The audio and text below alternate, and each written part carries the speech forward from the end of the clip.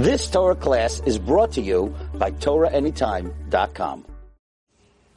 Shalom and welcome to Practical Spirituality here at Aish Torah in the old city of Jerusalem overlooking the Western Wall. Thank you for joining, and obviously click and hit all those bells and whistles over there, the follows, the subscribes, and all those things. And for sure join the media club, YomTovMediaClub.com. Help support us getting the message out so people like Yosef can keep filming. Thank you, Yosef, and welcome back from Guatemala. Yay, Joseph. So, anyway, so there's something that's it just doesn't sound very politically correct. The Jewish people start their morning with a blessing, thanking God for not having made them a Gentile. Just doesn't sound good, you know. Like why do the Jews have a blessing? Thank you, God, for not having made me a Gentile. Like, what is wrong with being a Gentile? Like that, it would get. You know, and it goes on. It only gets worse, by the way. Well, no, it gets better and then it gets worse. The next blessing is thanking God for not having made me a slave. You know, that one makes some sense. Like, who wants to be a slave? Although, the truth is if you've ever been someone's servant, it is a pretty awesome feeling. And if you're from California, not having to, take responsibility for anything... You know, because they feed you, they clothe you, they house you, you know. It's like, I'm sure a lot of Californians would go for slavery, you know, off the hook completely from having to take care of yourself. And all you got to do is a couple tasks. And by the way, when we say slavery, we're not talking about the way Americans treated black people. You know, that is not the definition of slavery. And Sam Harris, you know, wake up and smell the coffee, you know, when you want to. Every time he tries to slam Judaism, it always has to do with slavery, and it's like, Sam, you'd be happy to be a slave, according to the Jewish definition. It's, you know what a hassle it is? You have to feed someone who's serving you. You have to feed him before you feed yourself.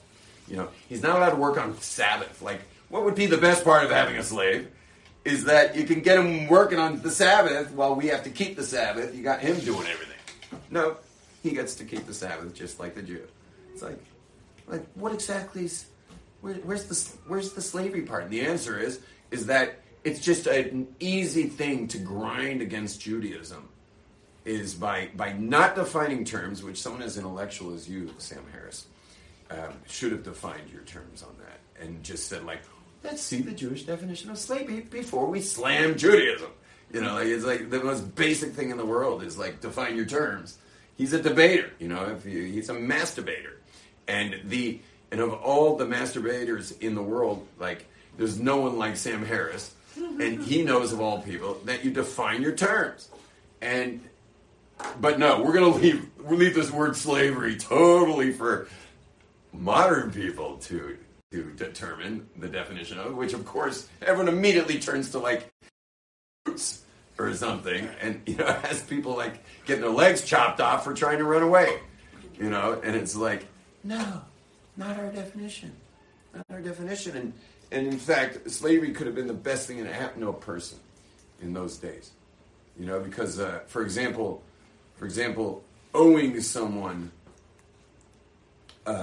big time could ruin your life, whereas if being indentured could actually earn you back your life because you're totally taken care of. How do you pay someone back when you got to pay your own bills? I mean, I think every person in this room who's over the age of 30 has had that question. How do I deal with my debt while still keeping myself afloat? And the answer is, you don't have to keep yourself afloat. You owe someone money, he takes care of you from now on. The guy you owe takes care of you.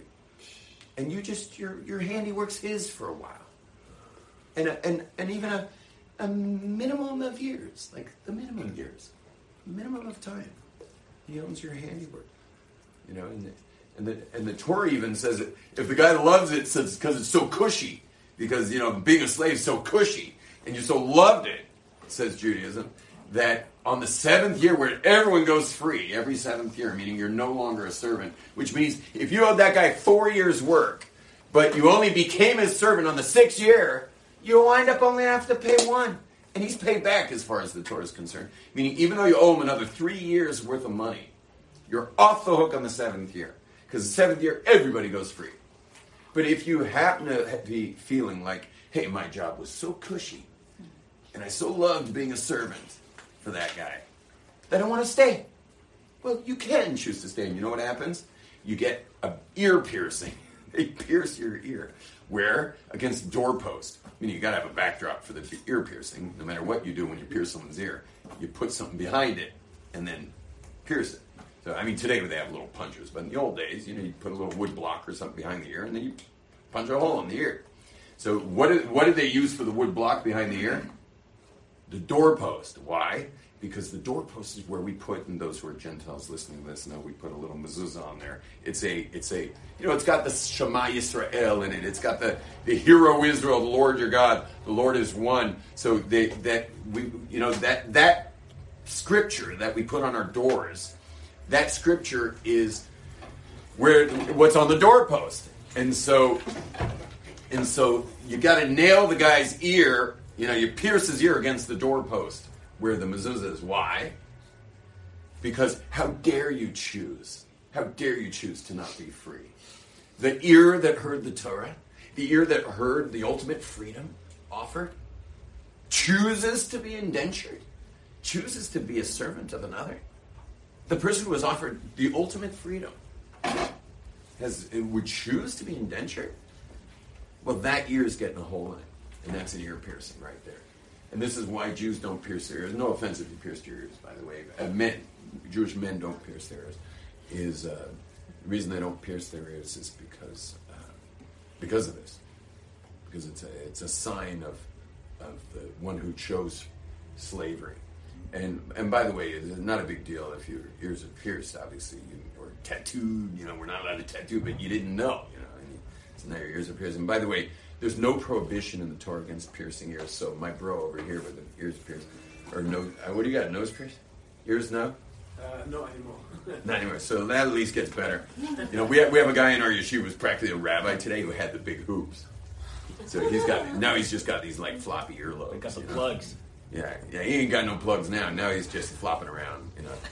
He'll marry some girl who always wanted a guy with floppy earlobes. Anyway, but that's why there's no piercing. It's really amazing. In my upbringing, my father had certain rules, and one of them is you don't leave the Shabbos table during the meal, which is really funny because we didn't have a lot of other rules in the house, but that was one of them. It's like you just sit there and deal with all the adult conversation as a kid, and it was probably very good for us. Actually, we probably grew a lot as a result of it because we were out of our depth in the conversations. But you don't leave. And if you did get up, there's gonna be a question where you're going exactly. And so that was one thing. And another one was we were not allowed tattoos, and we weren't allowed piercings. And those were the rules. And we had so few rules that way. I think we kept up the few we had as a result. Now, I think as a result of no rules, the few we had were like, I guess these will give us some sense that we're safe. Because rules are what makes kids feel safe. And for kids like my brothers and I, we were like, give us a rule, we'll break it. We were like born to break rules. But it's interesting that the few we had, we kept. And it was probably for that reason. It's like, rules are what give kids a sense of security. It shows them the edge of the world. Where's the edge of this place? And so we had very few of them, and we all kept them. Even though, we got about 1,000 calls home from school a day. Just saying, like, your monster did this. So, anyway, back to us. So the Torah, we say every day, our blessings in the morning, we say every day that God didn't make us a Gentile, didn't make us a servant. The third one's like, really not politically correct, is for not having made me a woman. Which is like, gee, that's going to go over well, in 2020 with all the millennials, for not having, but we actually make it every day. I said it this morning. I have 5 daughters and a wife, so that makes 6 females in my house, and I just looked at all of them and shook my head with disdain as I said the blessing for not having made me a woman. Just kidding. No disdain. And guess what my girls said? They answered. Amen. They answered, well, they said amen, yeah. because I think they're all very happy their father was not made a woman, and they think that was good, but they answered with their own blessing, and what their blessing is quite holy. Their blessing is, because women, when they get to that part, they say, "You didn't make me a Gentile, you didn't make me a slave," and the third one is that you created me kiritzonai. You created that he created me according to his will.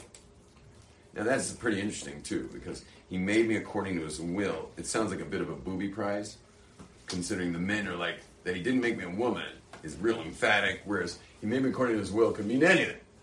You know, I mean, like, well, we could say that too, because he made us according to his will as well. You know, so let's go into him. Let's start with that he didn't make me a Gentile. Now, I'm going to refer to, using the key to all this, I'm going to refer to the great Rabbi Rav Shach,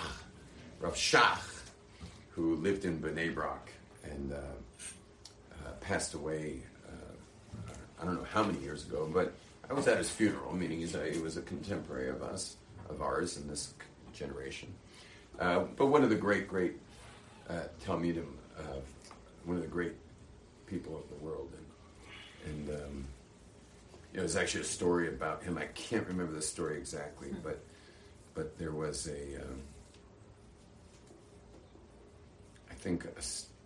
you're not supposed to keep old shoes, but there was an old pair of shoes that Rav Shach had.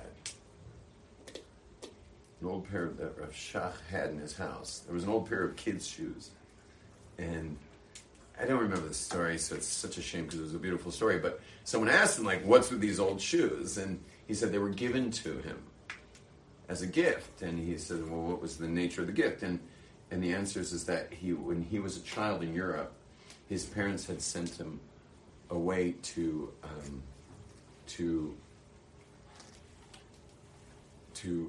study, because in that town there was no serious study. So they sent him multiple cities away, and he had to walk to get there. And what happened was when World War I broke out, there was just too much danger, and so the Rosh Yeshiva, the head of the yeshiva, the head of the academy, sent all the kids home. And so this kid walked home, for days. And when he got home, his mother's like, "What are you doing here?" And he's like, "We were sent home because of the war." And she says, "Go back." And he walked back. But by the time he had done all this walking, he was literally covering like regions of Europe on these walks as a child. And when he went back, by that time his shoes were history. And he became one of the greats of Israel. He showed up back to this Rosh Yeshiva, the Rosh Yeshiva, the head of the academy, was like sitting by himself, and this kid returned from some other part of Europe because his mother's like, go back and study. Like better to die studying than live without scholarship. And anyway, but those shoes stayed in that family. I guess the Rosh Yeshiva kept the shoes, and it stayed in his family. Eventually, were returned to to Rav Shach himself, who died at 100 and something years old as one of the great leaders of Israel. Just not even a decade ago, maybe a little more than a decade ago. So we're going to use him as the key. Why is it saying that he didn't make me a Gentile? You know why he said that? He says, because it's the beginning of the day.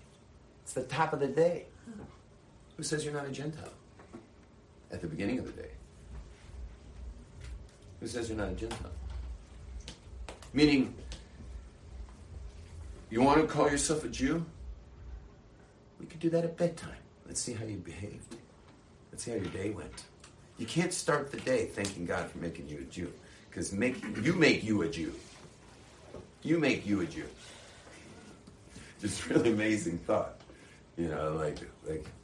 He's basically saying, what makes you a Jew? You're born, because you're born a Jew? I know a lot of Jews who, I'd rather hang out with a Gentile, personally, from the behavior of these Jews. I'll hang out with Gentiles, please. Because Jews are known to be like bigger rule breakers than Gentiles. I think we react strongly when we're not keeping Torah. we're going to be like, we're going all the way. I mean, it's like the Jews make Greeks look Jewish, you know, like we're really, we're good at being secular, but really good at being secular. And we'll push the limits on everything. And you find that in Israel. In general, you'll find in the community of Israel, the Jews that really despise their own Judaism, they're generally incredibly good at something, you know, whether it be classical music or making wine or making beer or even in the high tech world.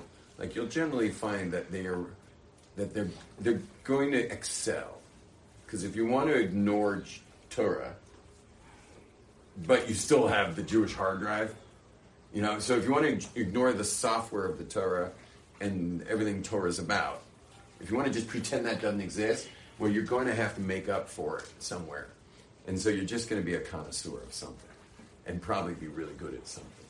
And so, which, by the way, I have to say that I do reap the benefits living in Israel of all this connoisseurship, because I'm also a bit of a connoisseur of things.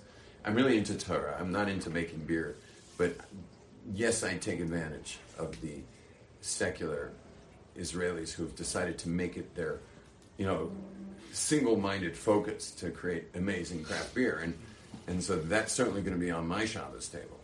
And when I go to a concert, you know, if I'm going to go to a rock concert, you know, the musicianship's just going to be way over the top. You know, it's going to be almost mimicking the 70s and 80s in musicianship, which has gone the way of the dodo. You know, like today everything's computerized and, you know, it's just canned music. And the Israel, you can still go see an awesome rock band with all the most, you know, and it doesn't sound 70s, not at all. It sounds 2020. But the melodies, the musicianship, the size of the band, you know, like what kind of band has a sitar player, you know, like this is, don't ask. That's your first question of 3, Aviva. Yeah. So, and, you know, a sitar player, like, this isn't an Indian meditation here, you know, like we're not meditating. This is a rock concert, but there's the sitar guy, you know, and it's, you know, and there's 10 musicians on stage. Like, what's up with that? And the answer is Israelis are going to go all the way. You know, they just go all the way with everything. And it's awesome to be in such a country, because I'm all about all the way, you know. When I go mountain biking, you know, obviously I ride exotic bikes, but I'm out there with all these high-tech guys on exotic bikes.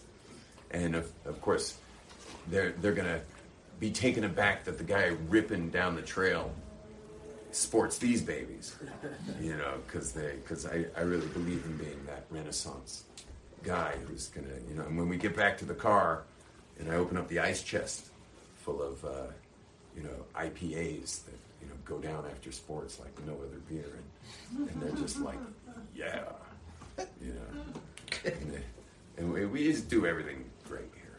But unfortunately, it's often at the expense of their Judaism. You know, it's like, yeah, that Jewish stuff, not for me, but boy, are we good at this, you know, which might be, who knows, medical technology or something. We get that benefit. Now, I think we need to back up, because I took something for granted that I don't think is appropriate, and that is that, remember I said before, you are a Gentile until proven otherwise. You know, you're a Gentile until proven otherwise. Let's see how you do today. You want to make a blessing for having been made a Jew? Make it at the end of your day, having acted like one. Which the obvious inference is that Gentiles are not that ideal. You understand? That's not a very politically correct inference either. So I didn't fix things on the politically correct. I made things worse now. Before we said, we have a blessing for not having made me a Gentile, and now I made things even worse by saying that you are a Gentile until proven otherwise. So that should not have made things better on the politically correct level. So I got to fix that. You want me to fix that before I take a question, or you want me to fix that now? Fix it. I'll fix it first. So What does it mean to be a Gentile? What does it mean to be a Gentile? What is the Torah calling a Gentile? And what is the Torah calling a Jew? So it's very, very simple. What the Torah is calling a Gentile is meaning just an inhabitant of earth. That's all. An inhabitant of earth. Get up, drink your coffee, go to work, make a family, be a contribution to the planet. But work a day's work, keep the system running. Don't harm anybody. As Hillel said to the Gentile, who asked him to teach him the whole Torah on one foot, while balancing on one foot. So, meaning, tell me the whole Torah in one sentence. So he told the Gentile, don't harm people in a way that you'd find harmful. Basics, don't be abusive. So what's abusive? If you harm somebody, you may not have known what you were doing. That's not called abusive. But if you harm someone in a way that you know is harmful, that's called abusive. So basically he said, don't be an abuser. That's all. Now go back to work and enjoy your family and enjoy your fireplace and have a nice glass of wine at the end of the day and stare into your wife's eyes and enjoy your children and make sure what you did for a living, you did it well in such a way that it contributed something. That's all. That's what it means to be a Gentile. Which sounds like pretty much what most people would like to have happen in their lives. Being a Jew, on the other hand, is kind of a taller order. Being a Jew means that you are punched in full time to God. Your full-time God awareness. Meaning if the Gentile thought of God at one point, either that Sabbath or that week, if the Gentile had a thought of God, wonderful. If the Gentile didn't have a thought of God, so maybe he thought of God this month. That's nice. Thought of God. That's a good thing, and probably good they give thanks a little before they eat or something, or maybe after. It's nice to think about God once in a while. But not, a big deal if he didn't. Main thing is enjoy. Make something good happen as a result of you having been on the planet. Jews, on the other hand, whoa. It's like full-time plugged in. Be plugged in full-time. Just be totally plugged in at all times. Now, I know a lot of people probably watching this know Jews that aren't that plugged in. But and maybe they plug in on, I think some people see their kippah as kind of a punch card. Like a work punch card where you come in and you punch the card because you came to work and you punch out. So I think a lot of Jews look at their kippah as a punch card. Some Jews punch in when they're visiting Israel. They'll wear a kippah and be all godly on their kids' bar mitzvah trip to Israel. It's Big Bad Bobby's barbecue bar mitzvah in Israel. And they're all of a sudden everyone's giving a kippah with a picture of Bobby on it. So they're kind of punched in for a while. They hit the punch card. I know people who wear kippahs when they visit synagogue. When they visit synagogue, they're punched in. Otherwise, they're punched out. Certain people are punched in at funerals. Some people punch in at weddings. Some people feel they just got to put on a kippah at a Jewish wedding. They're punched in for that. Prayer, punched in. I remember when I was going to sleep one night as a young man here, I was studying here in Jerusalem at Shatar, and every night I would go to bed and I would take off my kippah and put it on my night table, and then lay down and go to sleep. I'd say Shema Yisrael, and then take off my kippah, put it on the night table, and go to sleep. And then one night, I was about to take off the kippah, and I said to myself, you know what? God's not punching out. God doesn't punch out. I actually need God while I'm sleeping too. He's not punching out. He's going to be very involved, not to mention other time zones where, everyone's awake and busy with their day, and we need God over there doing his thing. We need God doing his thing. And so, not punching out. So I said, that's it. It'll probably fall off while I'm sleeping. And, but I don't want to by hand punch out. I don't want to physically remove, my punch card here. Let it fall off. But I don't want to physically remove it. And so that night I went to bed with my kippah on. And I wake up every day with my kippah on. So do all my sons. Like my sons wake up with their kippah on, which is a little strange. But somehow while we're asleep, we keep it on. You know, it stays on somehow. And I mean, obviously, I know I had a good sleep if it fell off. You know? That means I was out, you know. Because I guess unconsciously, as I'm rolling over and throughout the night, you know, just flipping the burger, somehow I'm like keeping it pressed against the pillow enough that it stays on. I don't know. I'm asleep. But if I find my kippah like, you know, lost in space the next morning, like that's probably better news. That I must have gotten some deep sleep that I was completely unaware of my kippah. So what it means to be a Jew, it means to be punched in full time. It means to be punched in full time. Now, as if I'm punched in, like, are any of us punched in full time? It really means that it's an ideal. You wake up every morning a Gentile. You've been punched out, so to speak, for hours. Whether you're wearing your kippah or not, you're out. You know, you've been out of it for hours. At least your conscious mind's been out of it. Actually, Kabbalistically, we learned that the soul goes straight to God for your whole sleep cycle. While you're asleep, you're with God that whole time. Which is why we actually ask God to forgive us before we go to sleep. Because the garments of the soul are going to go upstairs, which are thought, speech, and action. The garment of the soul is thought, speech, and action. And think of the things you think about throughout a day, the things you say throughout a day, and the things you do throughout a day. And your garments are going up. You know, so you don't exactly want to send up your garments soiled. You don't want to give God soiled garments. And so it's good that before you go to sleep at night, that if you did say something or think something or do something that you're not proud of, to do a little tshuva before you go to bed, meaning take responsibility for it so you can clean it off, and then go to sleep and send up your garments clean, because your thought, speech, and action, the soul and its garments are going to be upstairs while you're sleeping. But anyway, you wake up, you haven't done anything yet, so who says you're not a Gentile? Meaning, who says you are a Gentile? And we'll see how you behave all day. And we'll see what you thought about all day.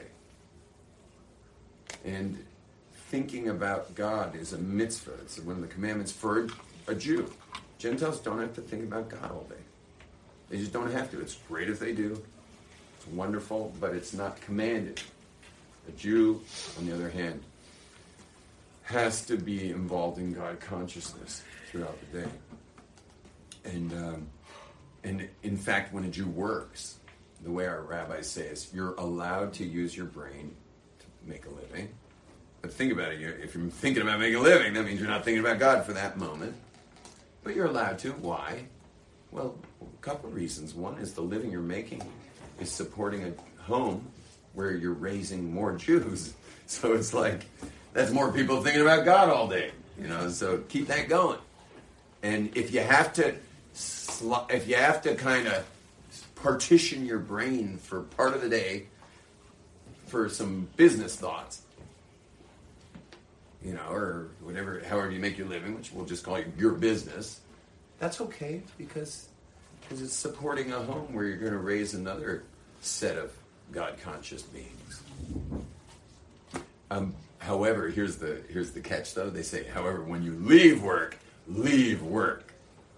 because you're not allowed to worry about business. A Jew is never allowed to worry about his business when he's no longer in the position of doing the business, meaning he's home and business is over. He's not allowed to worry about it. Why? Because you were only given permission to use your brain for something other than God consciousness for work. But worrying about work is using the brain, not for work. It's just taking it away from God consciousness. And so you were only given permission to use your brain for work while working, not using the brain for work for worrying. That was not part of the permission slip for using the brain for that stuff. Anyway, so it's God consciousness is the whole point. Since I'm speaking so much about God consciousness, we should be burning a little incense. Or I'll pull out my incense burner. hopefully it'll cross the room. I don't know how much it'll cross the room, but it takes a little while. This is Lavona. It's one of the 11 spices at the temple. I got my little digital Lavona burger here. Whoa. Yeah, hopefully it'll pass over to all of you guys and lock in some God consciousness. It's got really thick smoke. It's kind of cool. Check out how thick the smoke is. Is that a secular invention? Secular invention. Yeah, but it's got a good Torah use. You know, I'm starting to think that it needs a blessing. Normally you don't make a blessing on the smoke of something. But because Lavona's tree sap, some of the spices are saps. So the way of smelling it is burning it, because sap just feels like plastic, doesn't have a smell. Someone made a comment? No. I stopped. Anyway, let me know if you guys start smelling We it. just smelled it that second. Yeah, good. I think my battery, I gotta plug this thing in. Okay, now, let's just finish up. For not having made me a servant, I've spoken about servants. And the last one is that he didn't make me a woman. How are we going to answer that one? That he didn't make me a woman? Yeah, what do you want to say? Why do you make it the blessing in the morning if you're not sure you're a Jew until the night? I mean, shouldn't this be saved for the night? Yeah. Yeah. The reason is because we have a long series of morning blessings to start our day that are real, like, foundational day starters. And so it just hit that list. In a way, you're right. Like, it probably would be a better blessing after the day. Now, by the way, I have a smart answer for you anyway, is that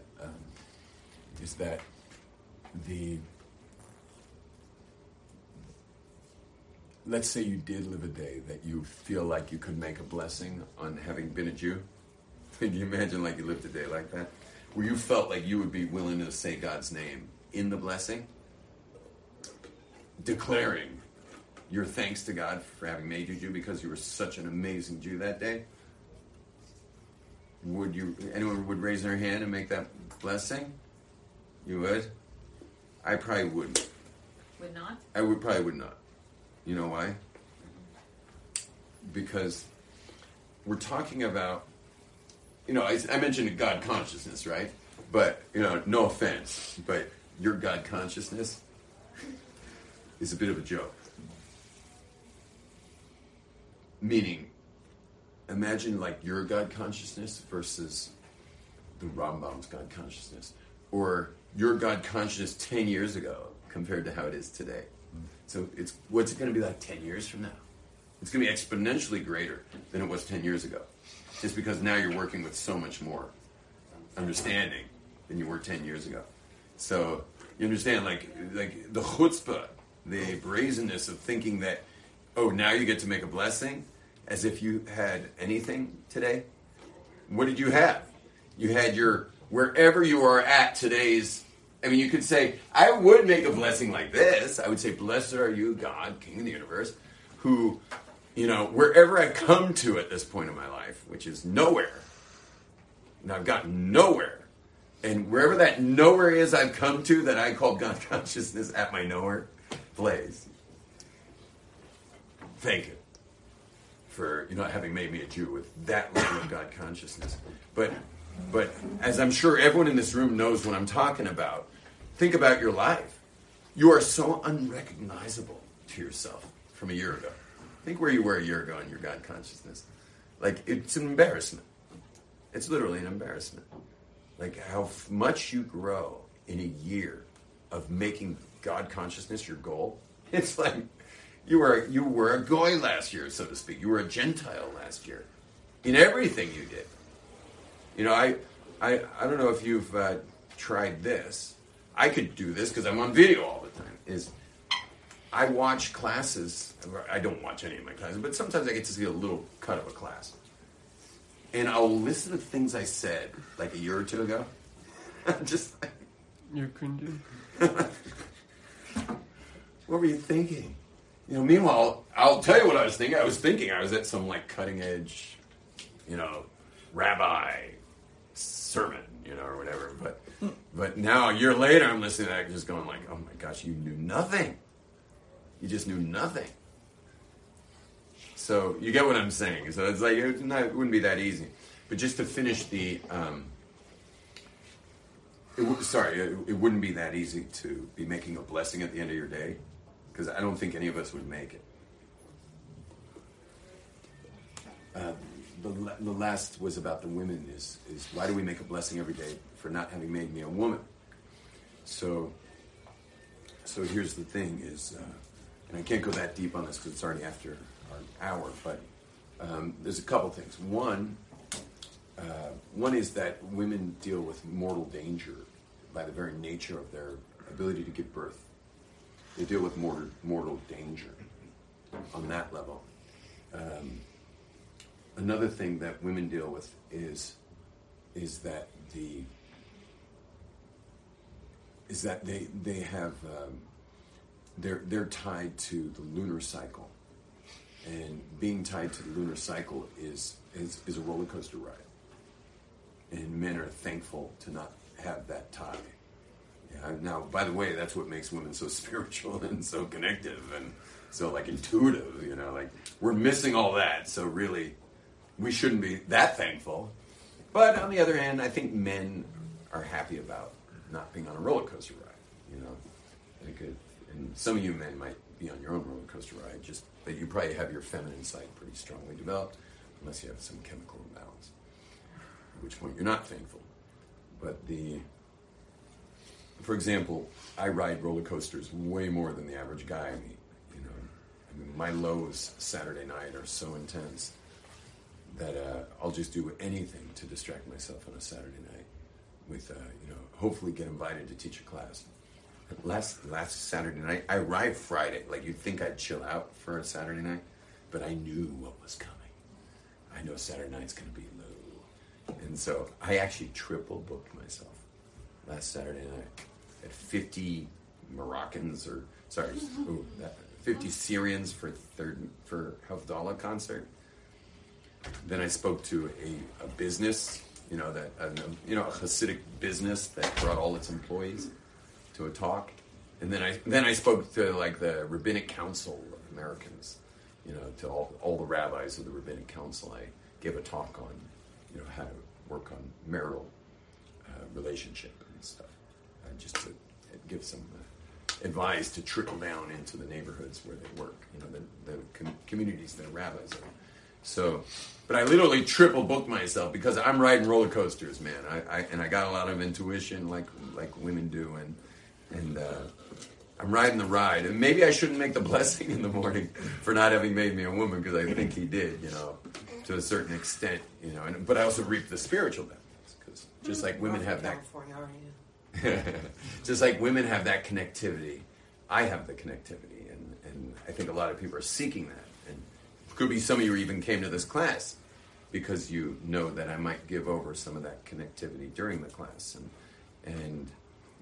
but that's all because of the feminine side, which means I'm on the roller coaster ride and hopefully harnessing that ride and not just getting taken for a ride, which it feels like a lot of the time. For example, Saturday night, I don't seem to have power over it, on Saturday nights, and therefore distract myself as best I can. By the way, I'm open for hire this Saturday night.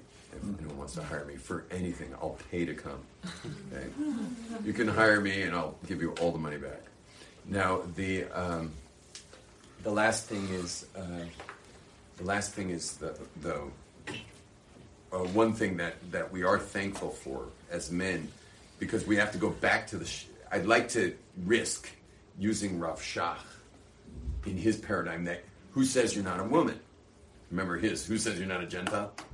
So Rav Shach says, if we apply, he wasn't talking about this part, but what if we applied Rav Shach to who says you're not a slave and who says you're not a woman? So if you go to the slave, who says you're not a slave? Who says you're not like a robot, man, that you're just like, you never reevaluate your life? You're a robot, and you're a slave to yesterday's dictates. That's the slave one. And when it says, and then we could apply Rav Shach's key, which he really only gave about the Gentile, but we could apply it to the women. is for all the men in this room, for example, or all the men listening, who says you're not a woman? And what's that supposed to mean? Who says you're not a woman? And what that perhaps means is that if you look historically, and you have to go before the feminist movement, where women take care of themselves today, and they do. But historically, women are taken care of. They're taken care of. Like, for example, the word son-in-law in Yiddish is the word testimony. Like, my son-in-law, I saw one of my son-in-laws today, and I spoke to another son-in-law today. They're called adim, which means testimony. They're testimony that you didn't, they're testimony that you took care of your daughter. You married her off. You didn't just send her to the wolves. You know, and there's plenty of wolves out there today, you know, since the 1960s. And but preceding feminism, where women now just take care of themselves, and by the way, I don't think they appreciate that very much. I mean, they pretend they do, but I think that it's not a great feeling, and that's why the majority of women who've made it to partner in most firms, by the time they're in their 30s, generally quit soon after when they realize this is just not what they want. And that you can check out your own stats. That's not just me. You check it out. Women make partner in firms. They usually bail soon after when they realize this is not what they want. They'd actually like someone to take care of them. So here's you ready for the hit, guys? Yeah, everyone taking a deep breath. Is that you're just a little girl and you just want someone to take care of you. That's the millennial male today. He's a girl and he just wants someone to take care of him. He doesn't want to man up and go slay the dragons of the world out there and make something of himself, as God said to Adam, who acted like a little girl and ate from the fruit that his wife said he should eat, when God clearly said not to. Is that, you know what, from now on, you're going to have to go out to the thorns and thistles and move your bag of bones around and make something of yourself.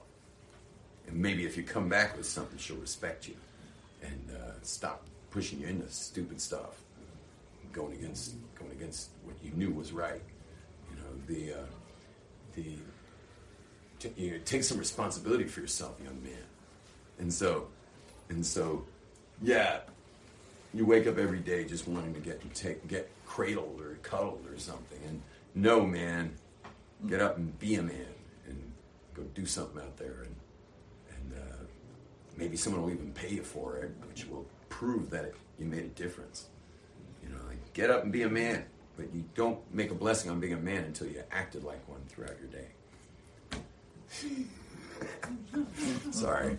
So I hope you enjoyed the class, everyone. I enjoyed speaking to you. I'm so glad I'm off my jet lag now and can finally give a good class, because Sunday wasn't great. And those who watched, click all the bells and whistles. Rabbi Neckemeyer is on. Hit it. Oh, that sounds awesome, too. No, you're good. You're good. Keep going. I'll be back. That's great. You've just experienced another Torah class brought to you by TorahAnytime.com.